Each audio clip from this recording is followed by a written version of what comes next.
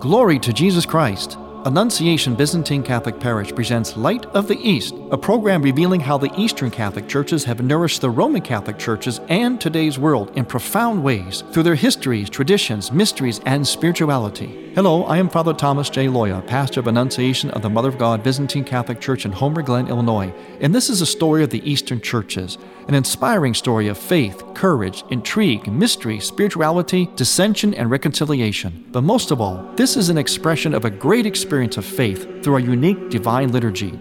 Join with me now as we look toward the Light of the Eastern East. Christian Publications, where you can find the prayers of the Catholic Byzantine Daily Office at ecpubs.com and easternchristianmedia.com, a broadband network for you to learn more about the Eastern Catholic Churches. That's easternchristianpublications.com. Glory to Jesus Christ. Welcome to Light of the East. I am Father Thomas Loya, your host. You may be familiar with the famous phrase from St. Augustine. Of course, he has many things that he's famous for. But this one phrase, one of my favorites, is when he said of the Lord, "O ancient yet so new, how late have I known thee." He, of course, was referring to the fact that he came to conversion after a number of years of a decadent life, came to conversion to God and became a powerful, incredible father of the church. And he was lamenting about how magnificent, how beautiful, ancient, timeless God is and God's goodness, His glory. Yet he only came into that awareness so recently instead of his whole life. A profound statement, but one that I think can be applied to the Eastern Catholic Churches. We are ancient yet new. What I'd like to do today is to present to you some of the aspects of the Eastern Catholic Churches which I think are very, very relevant today. They're kind of an answer, I think, for a lot of the yearning in our world today, a lot of the chaos. You know, so many people are not grounded anymore. It's like they have no foundation under them. That's why there's so much anxiety. Have you noticed that? Everybody, especially young people, are suffering from anxiety. They always say, I have anxiety, fear, anxiety, and so on. It's because they feel rootless, like the ground has been taken out from under them. They have no place to land, to put their feet, to be rooted. They have no home base and also no North Star to guide their way. They don't know what to stand on, and they don't know what direction to go in. That's because of the ways of the world today. And also because of our personal shortcomings from sin, which is why the church is so valuable to us.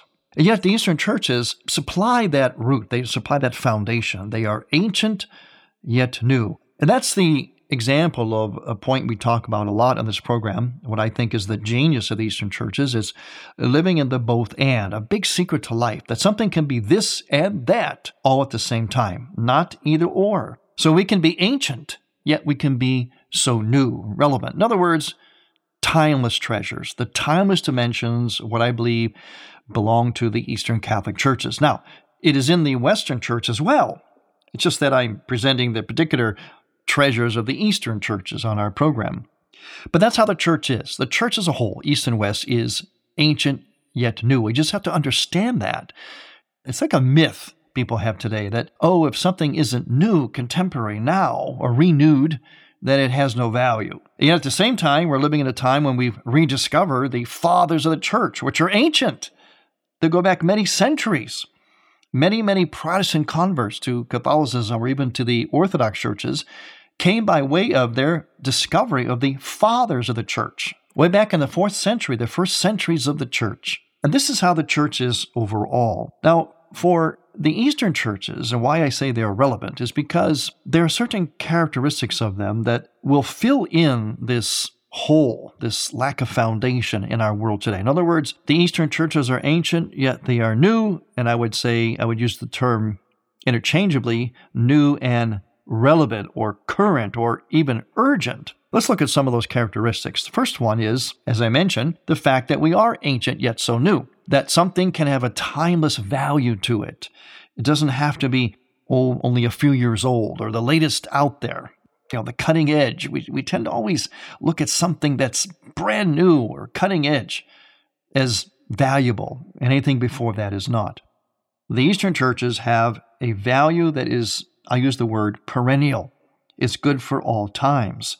Our liturgy doesn't change. It has evolved, it has developed, but it's not a major evolvement. It's not a revolutionary evolvement. It doesn't revolutionize, it evolves, but it also, in a sense, preserves a certain constant character.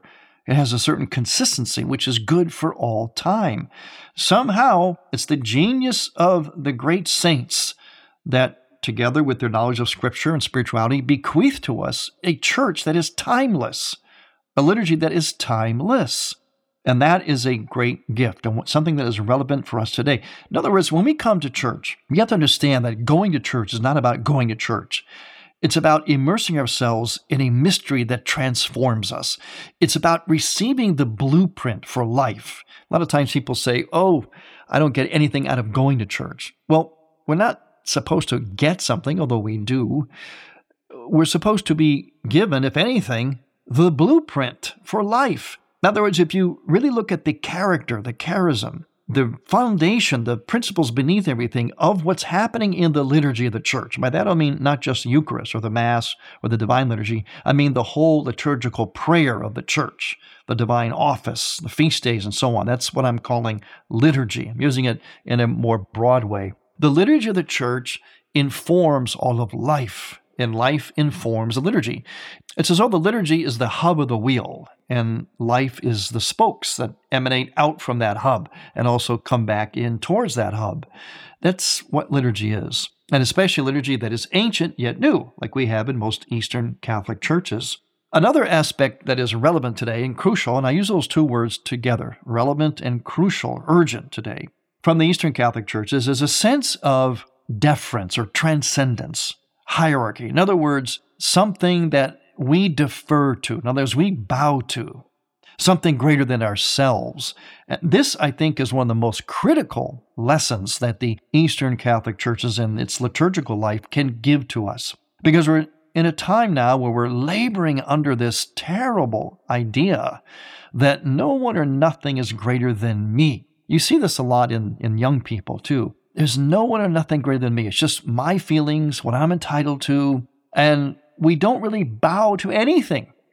We don't have this respect for authority, no matter what. If you think authority is wrong, you don't sass back. You don't disrespect. You don't strike a police officer when they're stopping you for a speeding ticket. There's all kinds of things you just don't do. That used to be known, and that was woven throughout all of culture and all the church until recent decades, when that seems to be lost. I would say it's one of the greatest needs that we have, and we experience it in the liturgy of the church.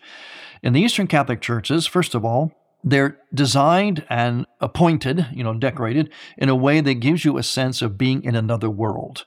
When you walk in the Eastern Catholic churches, you already know by the hints of the architecture is different.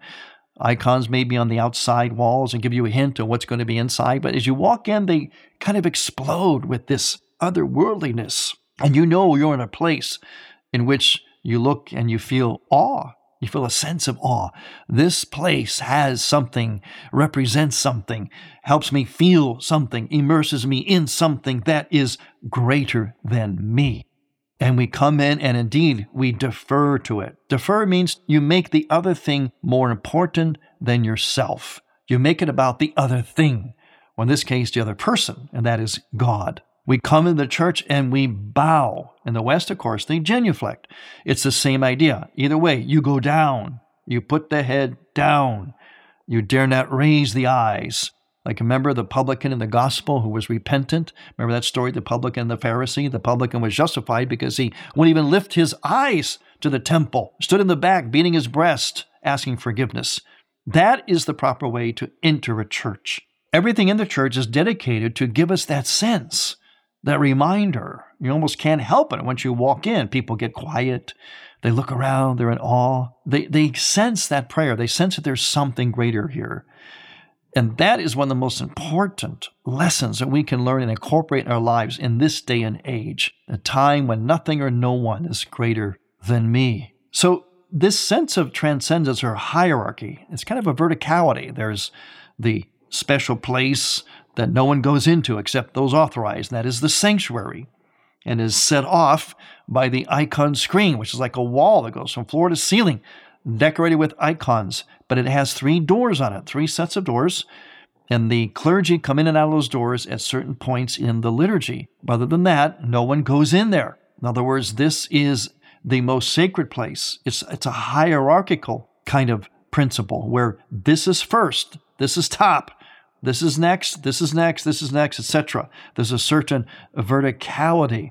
Now, we're bothered by that in our world today because, again, we don't like to honor things greater than ourselves. We don't like to admit that or act like there is anything that much greater than ourselves. We live kind of on a horizontal plane, especially with words that are thrown around today that actually have a false meaning. In fact, they're from very bad sources. Words like equity or equality.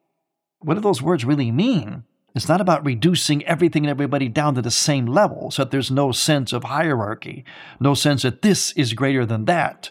But in the church, that is the principle that we encounter or immersed in, that there is places you don't go. There is something that is holier and sacred, and therefore we defer to that.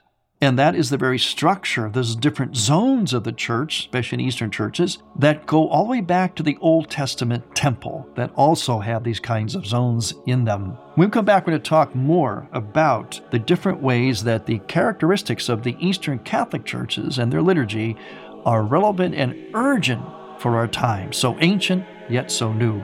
I'm Father Thomas Loya on Light of the East. Every day, Father Loya posts a brief 2-minute Facebook video on the Annunciation Byzantine Catholic Parish homepage. You'll be amazed at what you can learn just by watching. Light of the East mission is Christianity's reunion, and to tell the story of the Eastern lung of the Catholic Church, we need your support. In order to keep Light of the East on the air, you can make a donation now by going to ByzantineCatholic.com. That's ByzantineCatholic.com. And then donate securely using any major credit card. With your help, we can keep Light of the East's illumination bright. Here is an update on the Fulton Sheen petition. We Catholics stand just inches from the goal line to have the saint we desperately need now, Venerable Fulton Sheen, publicly declared blessed. Yet new obstacles keep arising to delay this from happening. The Diocese of Peoria is now requiring the unanimous support of the U.S. bishops behind the beatification of Fulton Sheen before a new date is set for the ceremonial Mass. This has never been necessary in the Church's history. The Fulton Sheen Movement's petition drive to set a new date soon for Sheen's beatification Mass now has 10,000 Catholics from around the world clamoring for this. We need this voice magnified by hundreds of thousands more Catholics. And you can help us do that. Take action. Go to FultonSheenMovement.com and sign the petition and share it everywhere, because everyone agrees that we need Blessed Fulton Sheen now more than ever. Bye now, and God love you. I'm Father Tom Coys, pastor of St. James at Sag Bridge in Lamont, Illinois, and you are listening to Father Thomas Loya on Light of the East.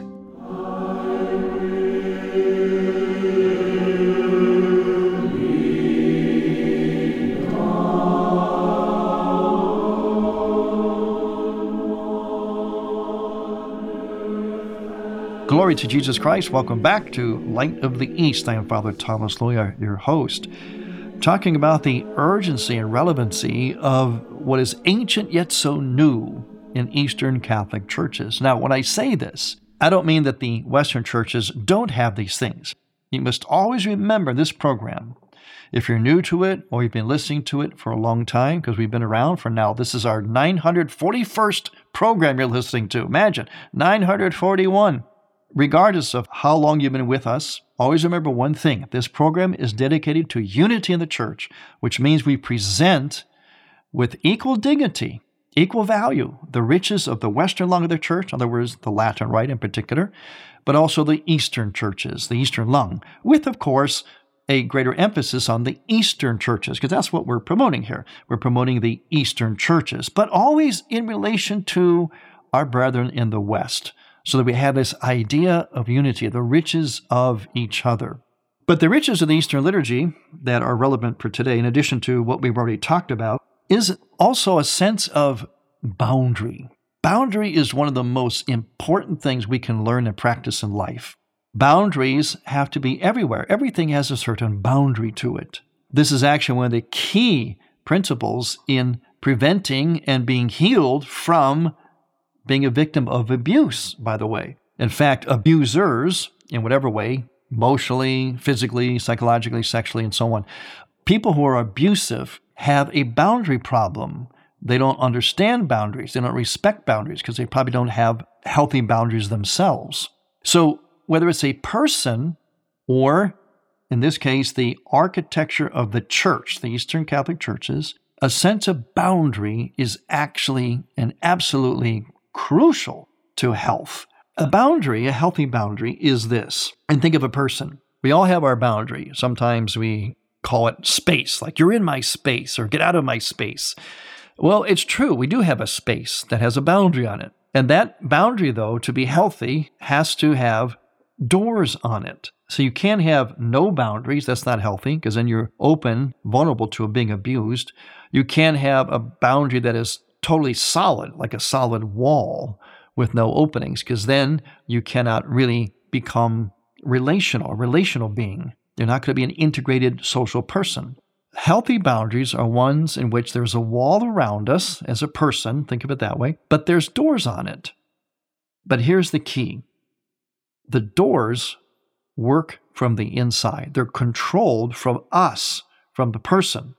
The person controls who or what comes into their life, how long they do, how long they stay, and whether they come in or out at all. So it's a door that does let things in, experiences, people, information, and so on, but that door is controlled by the person himself from the inside.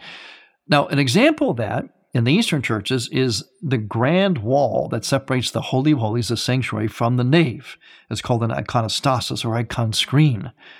And on that wall, as I mentioned earlier, it is filled with icons that face you. But this icon screen has a dual meaning. Once again, it's the both-and principle. It means that the separation between heaven and earth is real, because while we're on this earth, we haven't reached heaven yet. Yet heaven that has met earth in the presence of God, in the incarnation of God, God among us through Jesus Christ. So the icon screen has these doors which keep people out. It's a boundary, except those authorized to go in and out of those doors. But it also reveals. Icons on the screen look out at you, and so they're coming from what's behind the screen, heaven. So we have this meeting point, this sort of confluence of heaven and earth, symbolized by the icon screen. As I mentioned, only the authorized persons go in and out of the icon screen through the doors. The ordained ministers, in particular, go in and out of the middle doors. They're called the royal doors, or the gates of heaven. Servers or anybody else does not go in and out of those doors. It goes all the way back to the Old Testament temple. But again, those doors are controlled from the inside.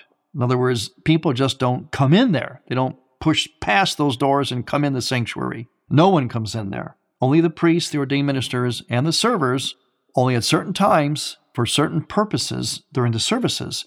And even the priest, even the authorized persons, don't come in and out of those doors at will. They do at their specific times for specific reasons. I want you to take that concept of this border, and I'm giving you a hint by the word border. Think of the border issue, the southern border of the United States, a big hot issue in the previous election. You know, they say that, oh, well, President Trump wants to have a border along our southern border, a wall, and not let anybody in. And on the other hand, the other party, the current President Biden, wants to have completely open borders where anyone can come in. Everyone's welcome. Well, neither one is healthy. And by the way, there was a misrepresentation of the wall or the border that President Trump was proposing. And I say this just for the sake of truth. I'm not talking about any kind of political party, trying to promote anybody. It goes with our point here about the border, healthy borders. The wall that President Trump was putting on the southern border had doors on it, which means it wasn't going to keep everybody out completely. It was going to control in a healthy way the entrance into our country, as borders are supposed to do for any country. So too, in the church, the borders have doors on them, the icon screen. That's the same way, the same feature that was in the communion rails that were in Western churches. There was in the Western church, until recently, although some churches still preserve it, that separation between the Holy of Holies, the sanctuary, and the nave. And that separation in the Western church was the communion rail, oftentimes very elegantly done. It was not as high as the icon screen in Eastern churches, which goes all the way to the ceiling, but nonetheless, it served the same purpose, and it did have some doors on it, but those doors worked completely from the inside. Nobody ever went past the communion rail.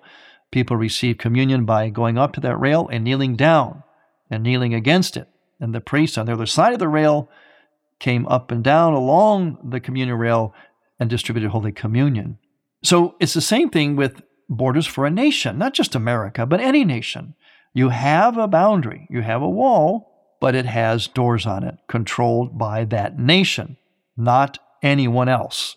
In other words, there's no barging into a nation. You have to come in the proper way. And this is not about keeping anybody out. Well, it is in a sense. Nations do have to keep certain people out. It's to protect the people inside the nation, even immigrants. Immigrants who come legally into a nation, they deserve to have their rights protected too from those who want to come in illegally or maybe because they're up to no good. So it is right and proper for a nation to have healthy borders, just as it's proper and right and good for human beings to have healthy borders for themselves. And there it is, lived out in the liturgy of the church, an answer to a hot political issue that we don't seem to be able to resolve in our country. So we fight about it, and we have problems about it, and call each other names about it, and so on. And there it is in the church, east or west, pick your choice, certainly in the east with the icon screen. Another characteristic that is relevant to today is I'm going to call it the sense of community. The Eastern churches by nature are very, very small. You can have liturgies on a Sunday, the Sunday liturgy, the Sunday in a parish, and you can have 15, 20, 30 people in a parish in an Eastern church. And that's not for everyone. Many of them have greater numbers than that, but there's never a huge amount. Eastern Catholic churches by nature are smaller. Some may get up to a few hundred families, but you're not going to find an Eastern Catholic church, at least not in America, with thousands of families like you will in the Latin Rite. For instance, some of the suburban parishes will have as many as 5,000. There's even one church out here where I am in the Chicago area that has 10,000 families. 10,000 families. You're not going to get that in Eastern Catholic churches. And that's not a deficit. It's not a criticism of the Western churches. In fact, it points to their genius of being able to evangelize the masses. The Eastern churches, though, are characteristically small. So they are very, very easy or very amenable to community. Everybody gets noticed. Everybody gets known in an Eastern Catholic church. You can't hide, and if you try to. Now, some people may be a little afraid of that, but at the same time, it's a very charitable thing. It's like a family. A lot of people want a sense of belonging, a sense of family. And so the small Eastern Catholic churches, generally tightly knit, are places where people can get a real sense of family. And just like in families are close, they live under one roof, and sometimes they can be high impact. Yeah, so sometimes you bump heads a bit, but that comes from being part of a family. In the end, it's a loving, caring community. The last point, and there's many more I could make, the last point is the sense of integration. We're very disintegrated culture right now because we compartmentalize things. It's expected that you can practice your religion, your faith, within the four walls of your church, but don't bring it out into society, when that's precisely where it should go, to inform society how to be benevolent and just and fair and good and holy. Well, in the Eastern churches, the art, the architecture, the liturgy, the liturgical text, the prayers, the gesture, the customs are all intricately interrelated into this integrated whole. So when you come into an Eastern Catholic Church and experience the liturgical life, you actually are experiencing integration. Everything, all the parts fit together, and they're all dependent on one another. It's not compartmentalized, like we can have any kind of art, any kind of architecture. There's none of that. There's a specific architecture, a specific art to go with a specific kind of prayer, a specific kind of liturgy, a specific kind of gesture, and so on. It's all richly integrated. And that integration, that model of integration, is something that is vitally needed in our world today. Well, there's much more to this, but hopefully this was helpful. Thank you for listening. I'm Father Thomas Loya on Light of the East. To hear Light of the East again, visit ByzantineCatholic.com and click on the Features and Programs tab, and on iTunes. Thank you for listening to Light of the East. We encourage you to tell a friend about Light of the East and to visit ByzantineCatholic.com. Light of the East is produced by ADC Media.